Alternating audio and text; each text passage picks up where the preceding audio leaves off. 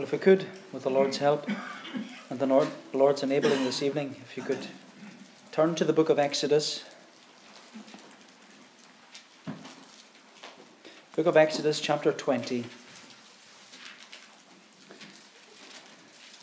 Page 73 in the Pew Bible.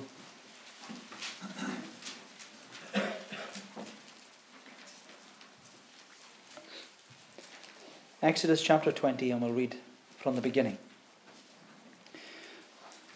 And God spoke all these words, saying, I am the Lord your God, who brought you out of the land of Egypt, out of the house of slavery. You shall have no other gods before me.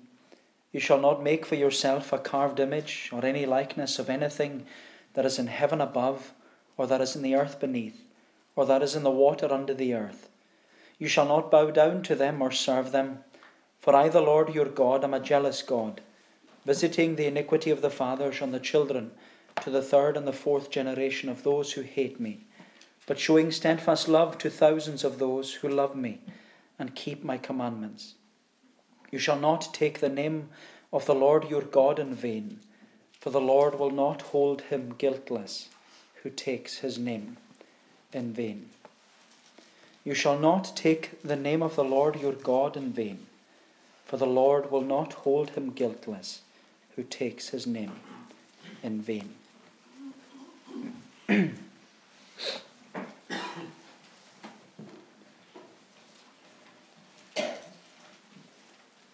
When you hear the name Donald Trump, what do you think of? When you hear the name Donald Trump, what do you think of? Well, after a lot of hype and opposition and rallies and protests, it doesn't really matter what we think about Donald Trump, because he is now the 45th President of the United States of America. And if God spares him, he will hold that office for the next 4 years, maybe longer. But in order to become the 45th President of the United States, like every other president-elect, Donald Trump had to say 42 words on his inauguration day last Friday. And those 42 words, they were the oath of office for the President of the United States. And so in order to become the President, Donald Trump had to be sworn in by making an oath not only before the millions of an onlooking world, but also before a holy God.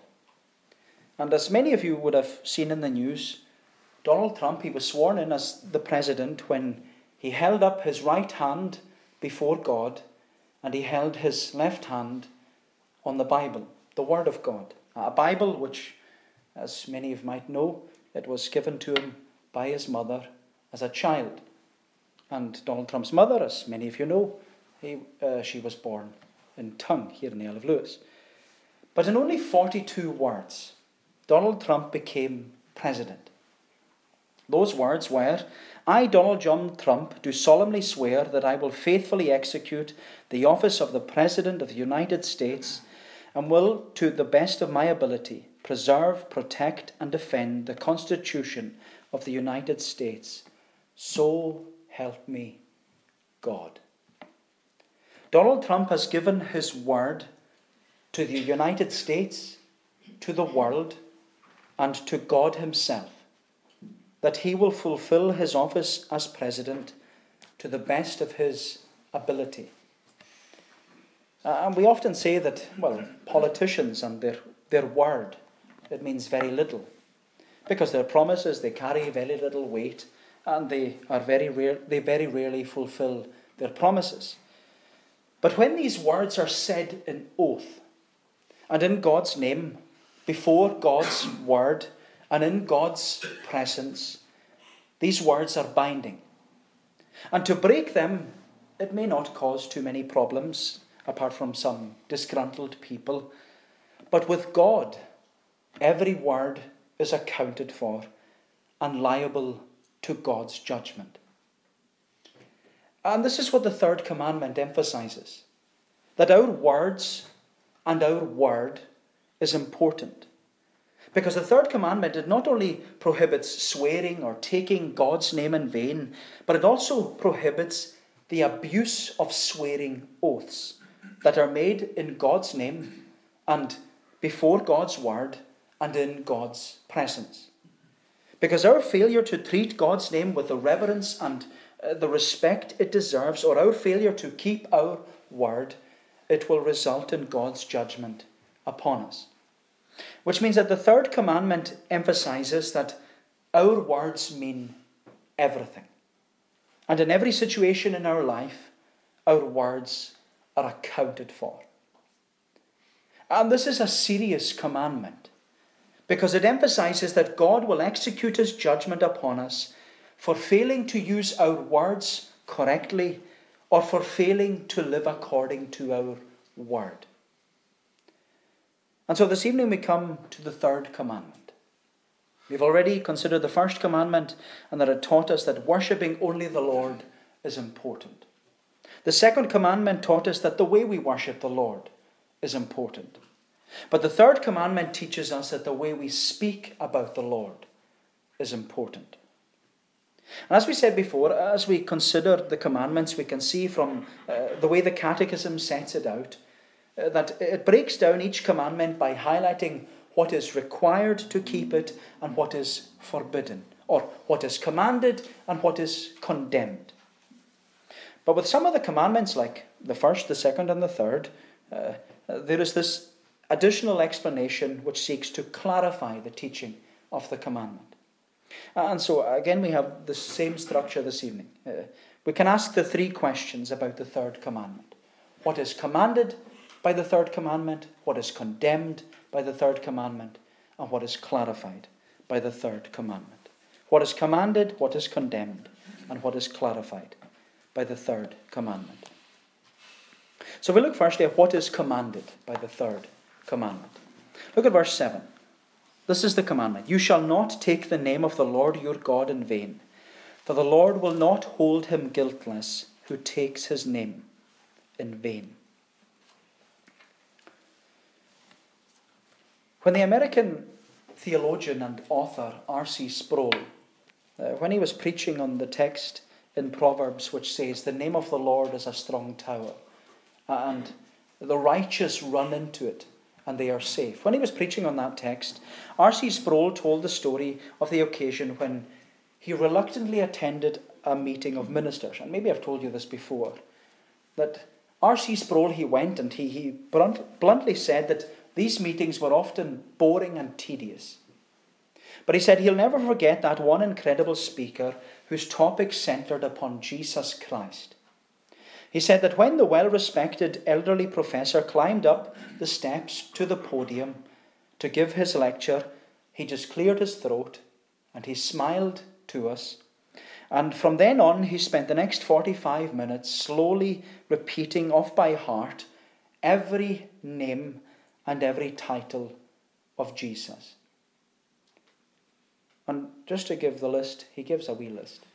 Rock of Ages, Redeemer, King of Kings, Bread of Heaven, Living Water, Son of God, Our Sure Foundation, Good Shepherd, Fairest of 10,000, Saviour, Mediator, Our Advocate, Alpha and Omega, the stone the builders rejected, beginning and the end, Wonderful Counselor, Friend of sinners, Great Physician, Anointed One, Healer of broken hearts, Lamb of God, Prince of Peace, Blessed Hope, Our Atonement, Mighty Fortress, Our Shelter, the Narrow Gate, the Lord of Grace, God of all comfort, Word of Life, Rose of Sharon, Lily of the Valleys, Bright and Morning Star, Glorious Lord, Emmanuel, Living Word, Chief Cornerstone,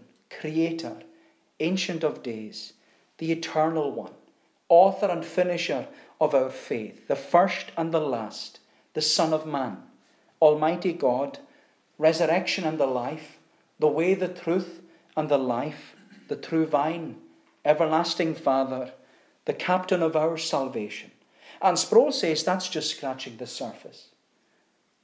But at the end of the 45-minute lecture of names and titles of Jesus, the entire audience was reduced to quiet tears. And this is what happens, says Sproul, when we focus upon Jesus and all that he has accomplished. Because every name in the Bible is directing us towards him. And needless to say, the names of Jesus and the name of Jesus is important because, well, we worship in the name of Jesus. We pray in the name of Jesus. We are cleansed from our sin in the name of Jesus. We have a relationship with God through the name of Jesus.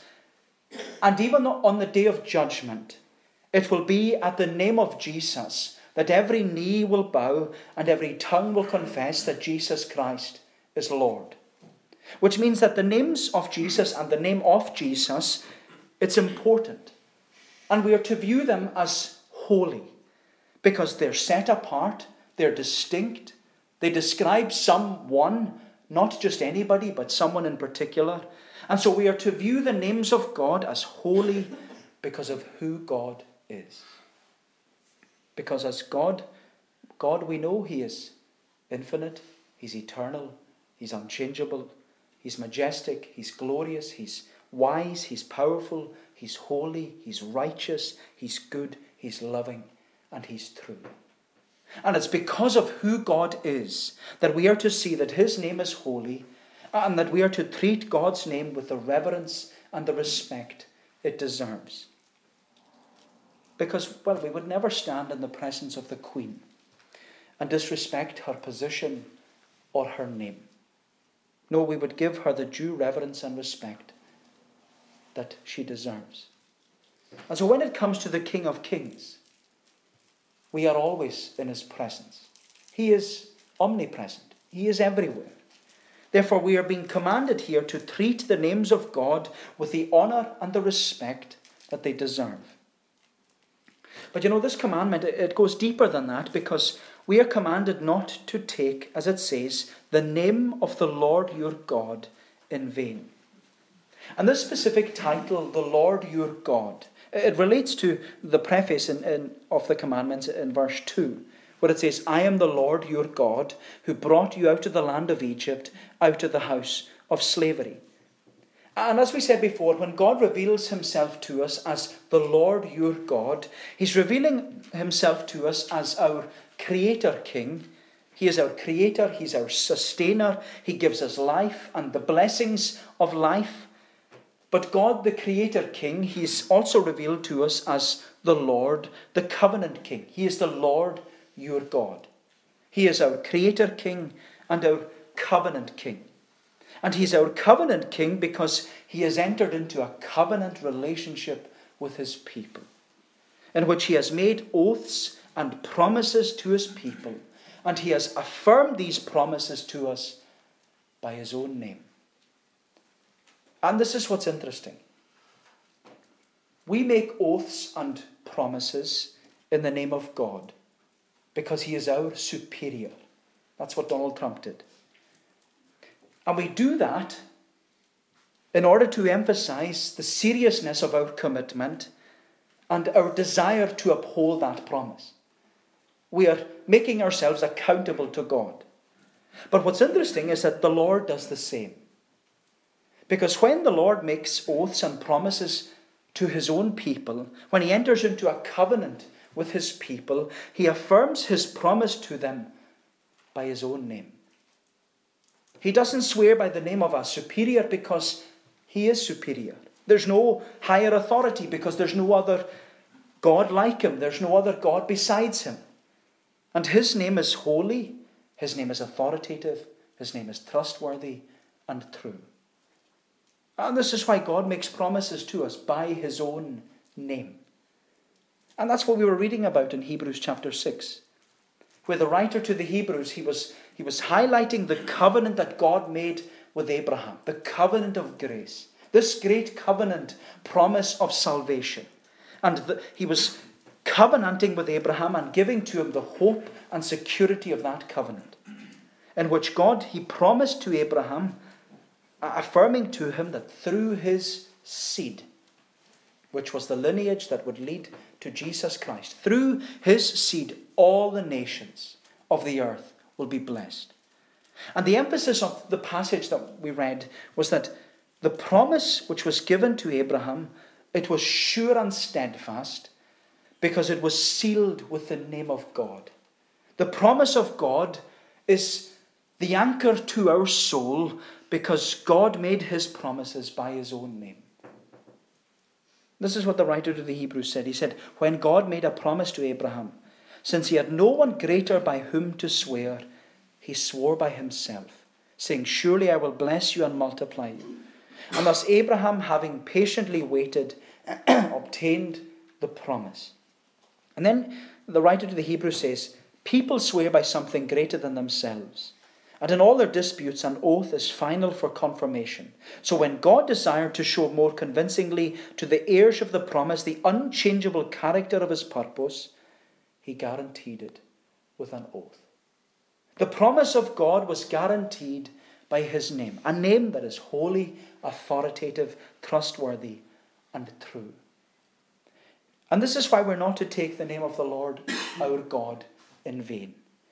Because he is the Creator King, and he is the Covenant King, and he has provided redemption for us.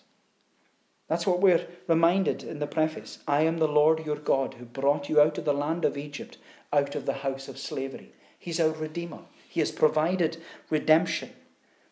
And the Lord, he often repeated that statement, the statement of redemption. He repeated it to the children of Israel in order to remind them that his name is holy. It says in Leviticus chapter 22, after the Lord has issued commands on how to worship his name, it says at the end of it all, the Lord says, you shall not profane my holy name, that I may be sanctified among the people of Israel. I am the Lord who sanctifies you, who brought you out of the land of Egypt to be your God. I am the Lord. He's the Redeemer. And it was because of commands like these, the commands not to take the Lord's name in vain. It's because of these commands that the Jews viewed God's name as so holy that they would never take his name upon their lips. They never wanted to take the name of the Lord their God in vain. Therefore, they never used the name of the Lord. Because when a Jew would read the Word of God, which in their case is the Old Testament, when they would come across the name Lord, they would never say the name Lord. They would always say Adonai. So when they're reading the Adonai is my shepherd, that's what they would say. And this was this preventative measure to avoid ever taking the name of the Lord in vain. And it only emphasizes to us the reverence and the respect that the Jews had towards the name of God. Because what we're being commanded by the third commandment is to view the name of the Lord our God as holy, authoritative, trustworthy, and true. But the second question we have to ask is, what is condemned by the third commandment? We know what is commanded, but what is condemned by the third commandment? It says in verse 7, you shall not take the name of the Lord your God in vain, for the Lord will not hold him guiltless who takes his name in vain. And as we said before, it's easier to understand what the commandments condemn or forbid because they all begin with the phrase, thou shalt not. But because of the repetition, thou shalt not, the commandments, well, we often hear people saying that they're negative and they're overbearing, they're harsh. And yet the reason the commandments are negative in their form is because the children of Israel were already in a position of privilege. They had come to know the Lord their God as their Saviour, the Saviour who had redeemed them from bondage and slavery in Egypt. And it was that through their obedience to their covenant God, the children of Israel would receive all the benefits and all the blessings of their redemption as God's covenant people. And as we said before, this is why the commandments are negative, because they put a boundary, they put a perimeter around the children of Israel. The commandments, they were like a fence to keep the children of Israel within the fence, to keep God's people within the fence, to prevent them from corrupting their relationship with the Lord. And that's what the Ten Commandments are to be like. God has given us everything we need in His Word to glorify Him and to enjoy Him. And the Ten Commandments, they are the fence, or God's Word is the fence, which indicates to us what does not glorify God and allow us to enjoy Him. And the Ten Commandments, they're in place not to take away our fun or our enjoyment or to frustrate us in life. They're there so that we will see how good God is and how privileged we are, and that we can enjoy the benefits and blessings of salvation.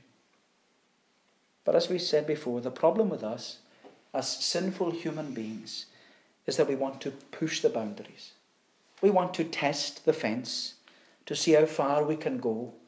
We want to see how much we can push before we're pulled up on it. But what's clearly condemned in the third commandment is the vain use of God's name. A name, as we said, is holy, authoritative, trustworthy, and true.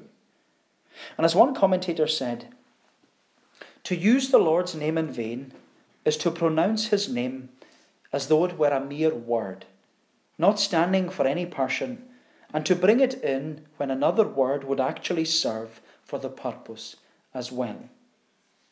And of course, what the commentator was addressing was the use of foul language, in which we use words in vain, or the name of God, a name that is holy, authoritative, trustworthy, and true, and we use that name in vain, especially when there are many other words in our vocabulary that would serve the purpose just as well. And there's no denying it. There are times when we let one slip out, when we're stressed or frustrated or angry or upset. And we do that because, as Jesus said, from out of the heart, the mouth speaks. But there are others where foul language is just second nature to them. And I'll confess, before I was converted, that's exactly what I was like. Foul language, foul speech, blasphemy. I didn't swear around Christians, though, or those I respected, or those I didn't know. And there are many people who do the same. They can switch it on and off without even thinking. And I was often told that swearing or using foul language or foul speech was a lack of intelligence, it's a lack of vocabulary, it's vile speech and completely unnecessary. And it was Alexander White, who was a free church minister in the 19th century. He wrote a commentary on the Catechism, brilliant commentary. And in his commentary, he gives this story describing two men who are constantly using foul language in this conversation with one another. And he describes them as vomiting empty speech on one another. Vomiting empty speech on one another. And it's a vivid illustration of the coarse nature of foul language. And if this is the case with us, then why do it at all? Why do we speak like that? Well, needless to say, the way we talk or the way we speak to one another is because of the way we have been influenced. For example, some of you have an accent that is noticeable because that's where you grew up. That's those you were around when you grew up. And the way we speak and the language we use, it's a result of the influences around us. Whether that influence was our parents, our friends, or neighbours, or those whom we work with, or television, or social media. All these things have an influence and a bearing upon our lives. But maybe for you, you use foul language. I shouldn't look at anybody in particular. You use foul language because you would be ashamed of appearing religious before your friends or those whom you work with. And you fear that if you stopped swearing and you stopped using foul language, you'd be accused of being a Christian. And the question is, would that really be a bad thing? To be known as a Christian, to be a follower of Jesus, And you know, there's a perfect example of this in the Bible. The Bible is full of examples of what goes on in life. And that's in the example of Peter. You'll remember that Peter spent most of his life as a fisherman. Then he was called to leave his nets and follow Jesus, be a fisher of men. And yet, as you know, when Jesus was betrayed and arrested to be crucified, Peter followed Jesus to the courtyard of the temple. But in the courtyard, Peter was accused by a servant girl of being a disciple of Jesus. And sadly, on 3 occasions, it wasn't the temple, it was the court of the high priest. He was there, and there was this young girl who accused him. And on 3 occasions, Peter adamantly said to those who were gathered around them, I do not know the man. I do not know the man. I do not know the man. But more than that, Matthew tells us that Peter denied Jesus with cursing and swearing an oath. Which means that he denied knowing Jesus using foul language in order to prove that he wasn't a Christian. And he even vowed before others that he didn't know Jesus by using the name of God, as if to say, God is my witness, I do not know the man. And as soon as Peter said those words, we know that the cock crowed for the second time, and Jesus looked at him. Jesus looked at him, and when Jesus looked at him, Peter knew that he had denied Jesus. He knew that he had taken God's name in vain, and he knew that he had blasphemed the name of Jesus. Because blasphemy, it's not only using the name of God in vain, it's also denying that the name of God is holy, authoritative, trustworthy, and true. Therefore, like Peter, to deny knowing Jesus when you do know him and you want to follow him, it's blasphemy. My friend, to say I do not know the man when you do know him, it's blasphemy. And to hide your desire to know Jesus, maybe by taking his name in vain, it's blasphemy. Because the word blasphemy, it literally means injurious speech. It's speech that undermines or attacks the character of God, which has been revealed to us in the Bible. A character of love, grace, mercy, forgiveness, peace. That's the character. But to deny knowing that character, to deny wanting to know that character, the Bible says, it's blasphemy. But you know, what happens so often is that people undermine or attack the character of God, and they do it in ignorance. They don't know God. They don't attend church like you. They haven't been brought up in a Christian home like many of you. They don't even know the Bible like many of you do. And they often blaspheme God in ignorance. And you see it and you hear it all the time. People say so flippantly, oh my God, or OMG, Jesus Christ. And there are many, many other things that they say. But what's remarkable is that no one ever takes the name Muhammad in vain. You never hear people swearing using the name Allah or Buddha or any other religion. It's only this God, the true God. Sometimes wonder why. Maybe they know the truth already. It's always the names of God which are holy, authoritative, trustworthy, and true. That's the names they always use.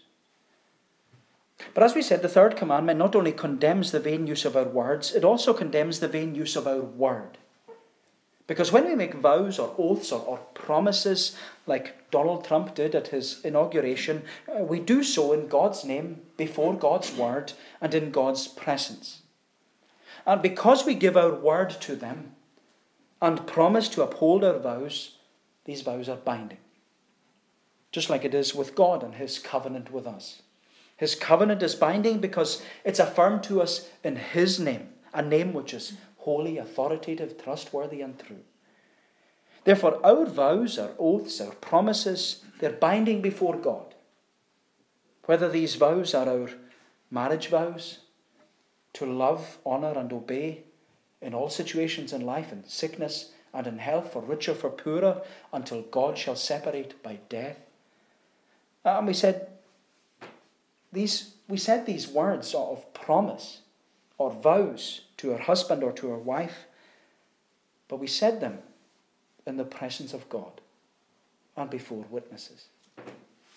There's also our baptism vows.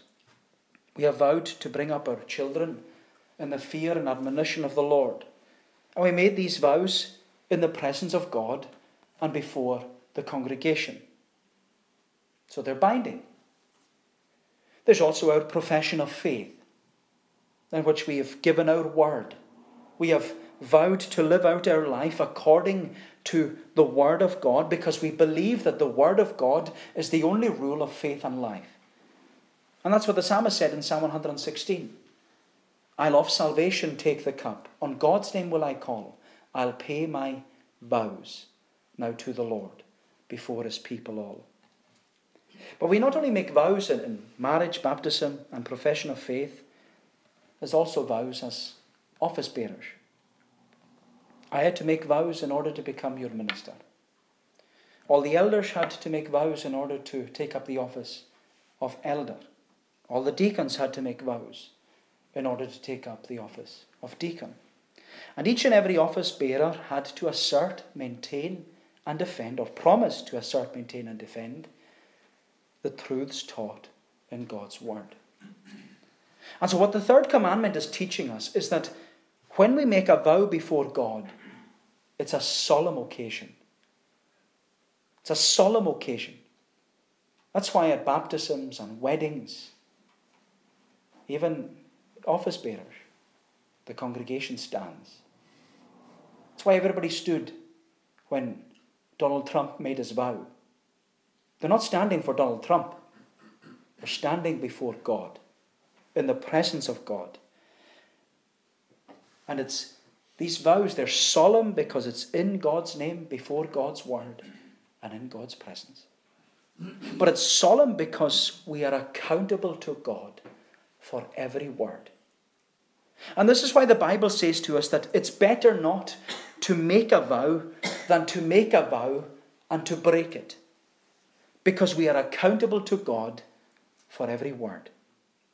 And so we've asked the question, what is commanded by the third commandment? The third commandment commands us to view the name of the Lord, our God, as holy, authoritative, trustworthy and true. We've asked what is condemned in the third commandment. The third commandment condemns the vain and improper use of our words and our word. But lastly, we need to ask the question, what is clarified by the third commandment? What is clarified by the third commandment? The third commandment reads, you shall not take the name of the Lord your God in vain, for the Lord will not hold him guiltless who takes his name in vain. And so what we've discovered in our study of the third commandment is that it has a great emphasis upon our words and our word. Whether we're using our words in vain or in the improper manner by swearing or blaspheming the name of God, or we are abusing our word by making an oath in the name of God, a name which is holy, authoritative, trustworthy and true. And if we're abusing our word, we are not acting in a manner that reflects the name in which we have made the vow. And so what is clarified by the third commandment is that we are accountable for every word. Every word is accounted for. And you know, this also includes our use of God's word. Because in his letter, we'll be looking at it in a few weeks in the prayer meeting. In his letter, James speaks about the tongue and our use of words. And he says that our tongue needs to be kept under control because it's an unruly evil and it's set on fire by hell. But then when James speaks about the tongue, he also includes our use of God's word. And he says, as it says in chapter 3 at verse 1, not many of you should become teachers, for you know that we who teach will be judged with greater strictness. Of course, this is more of a reference to ministers.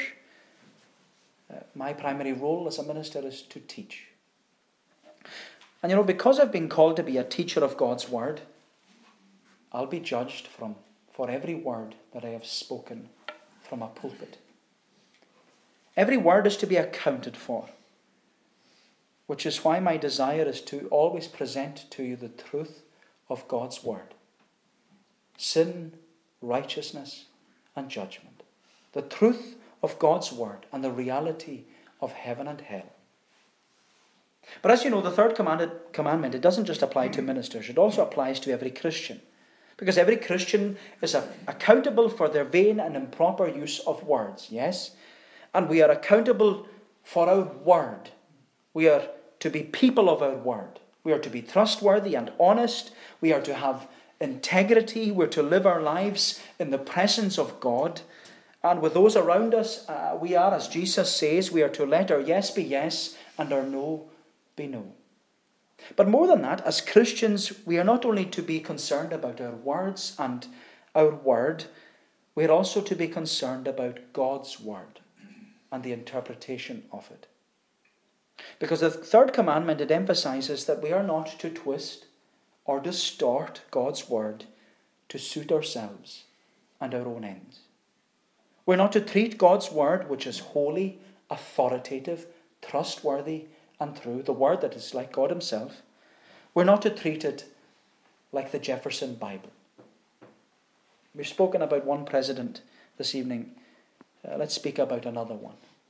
Because Thomas Jefferson, he was the third president of the United States, and he thought that the Bible was full of errors. He didn't like some of the things that were said in it. So he took a razor to his Bible and he began to cut out the bits that he didn't like and glued them into another book, and he just left the rest, the bits he didn't want. And Thomas Jefferson's work of this cut and paste Bible, it was published, and it's called the Jefferson Bible.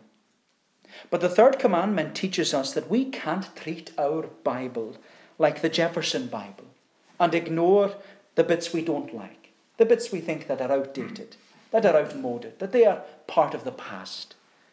And we can't just get rid of the bits we don't like and keep the bits we do, the bits about God's love and God's mercy, and ignore the judgment.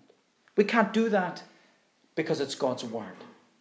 And God's word is holy, authoritative, trustworthy, and true. But as you know, the third commandment doesn't just apply to ministers and to Christians, it applies to everyone, Christian or not. Because as we said before, the command is, thou shalt not. Thou shalt not, which means that it's personal. It's direct. It's a personal obligation. It's addressed to every human being made in the image of God.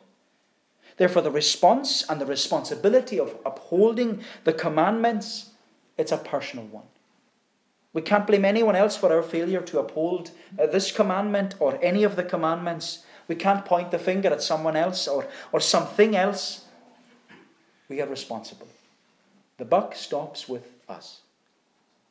Which means that there is this personal obligation put upon every single one of us to uphold the third commandment. And so whether we are a minister, a Christian, or still unconverted, we are all accountable for our words. We are all accountable for our word. And we are all accountable to God's word. Because on the day of judgment, when we all have to stand before God and give an account of our life, none of us will be asked if we believe in God. None of us will be asked if we went to church. None of us will be asked if our father was an elder or our parents were Christians. None of us will be asked if we read our Bible.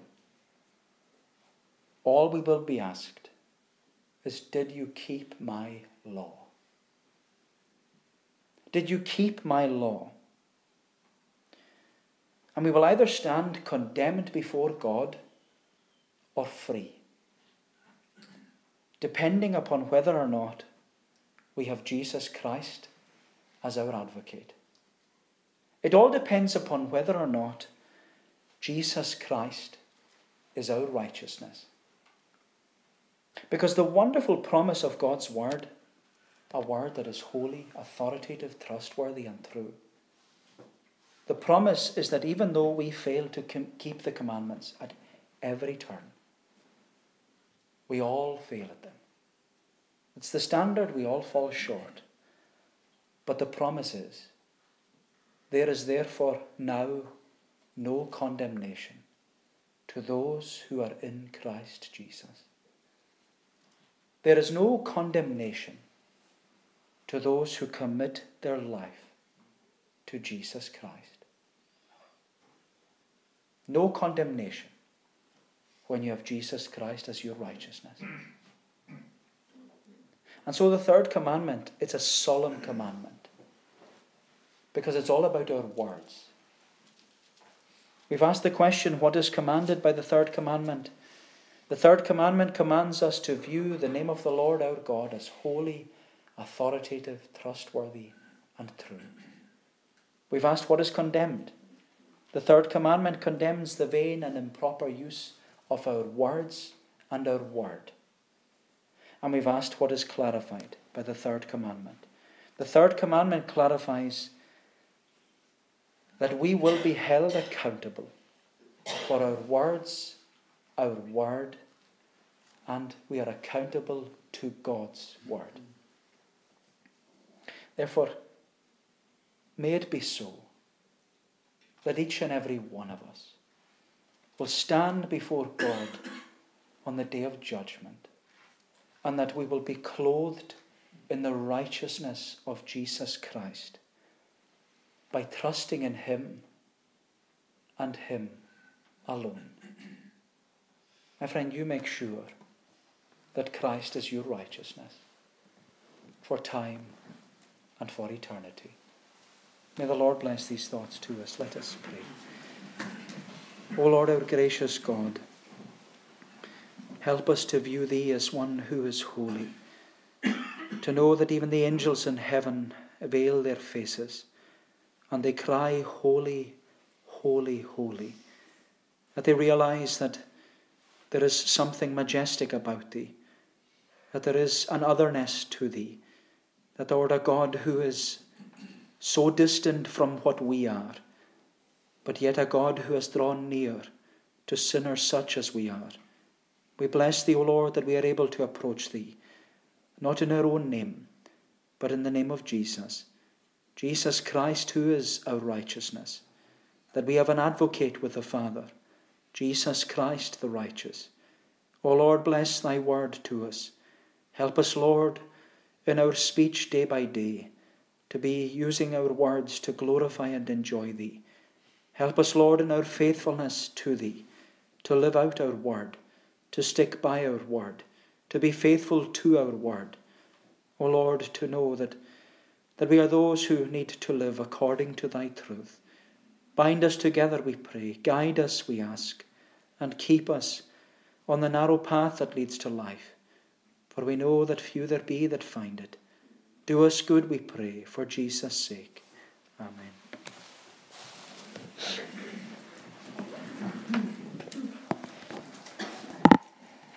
I shall conclude by singing in Psalm 138.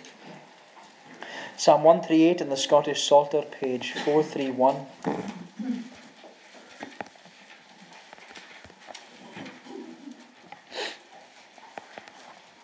Psalm 138, we're singing from the beginning down to the verse mark 4.